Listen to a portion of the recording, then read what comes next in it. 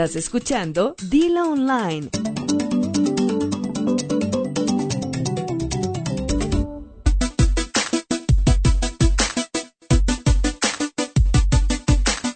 Y ahora esta es la información importante para todos los que viven en la frontera, sobre todo los que están en California, porque los que están en Texas, pues como este nuevo paso fronterizo no está ahí, pues yo creo que les vale.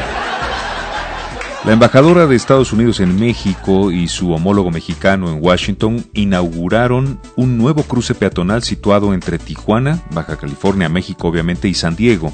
Considera a esta frontera un punto importante la embajadora de los Estados Unidos, y en su discurso ya sabes que bla bla bla bla bla bla bla. La verdad es que quedó muy bonito, estaba yo viendo algunas fotografías, se ve como muy práctico, como muy moderno, diferente. Se supone que agilizará el movimiento, el cruce de los usuarios, pero al final a mí me parece que va a ser, ya sabes, del lado gringo se va a notar la diferencia, como siempre, y del lado mexicano,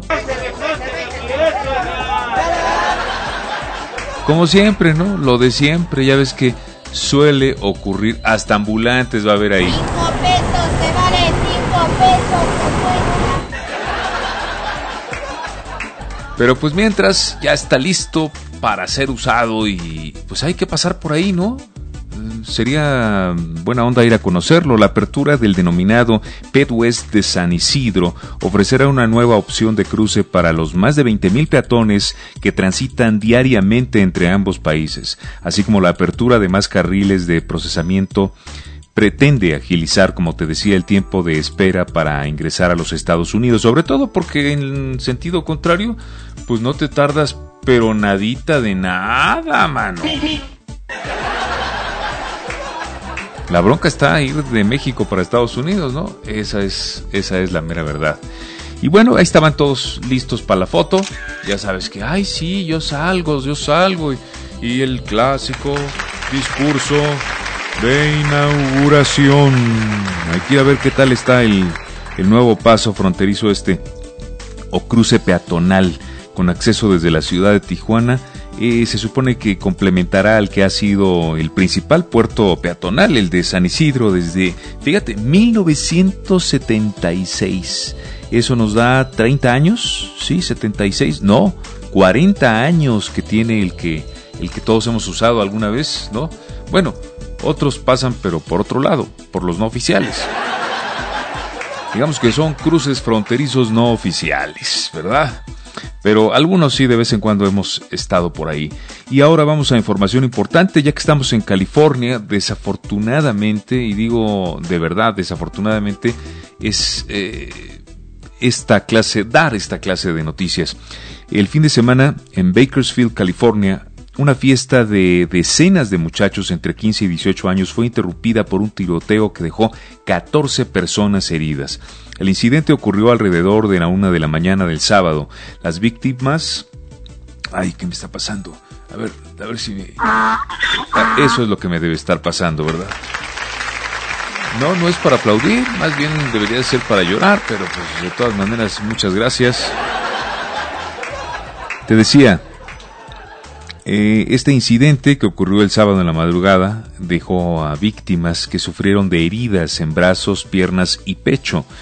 Qué bueno que no andaba por ahí Ninel, porque entonces el silicón se hubiera visto agujerado. Pero bueno, sí, no, imagínate que ahorita que me dices del hombre biónico, ¿sí? Imagínate que a Ninel le pusieran biónicas, cuidado. Sobre todo a la hora de brincar, ¿no? Algo así como, ándale, exacto, tú sí sabes, chavo. Más de 100 personas habían asistido a la fiesta en una casa particular. La mayoría se encontraba en el patio frontal y en la calle, cuando 4 sujetos llegaron y dispararon contra todos los que estaban ahí presentes. Las autoridades de California relacionan este tiroteo con un conflicto entre pandillas, ya que algunos reportes señalan que al menos una persona respondió a los disparos. O sea, que también iban armados y pues se armaron ahí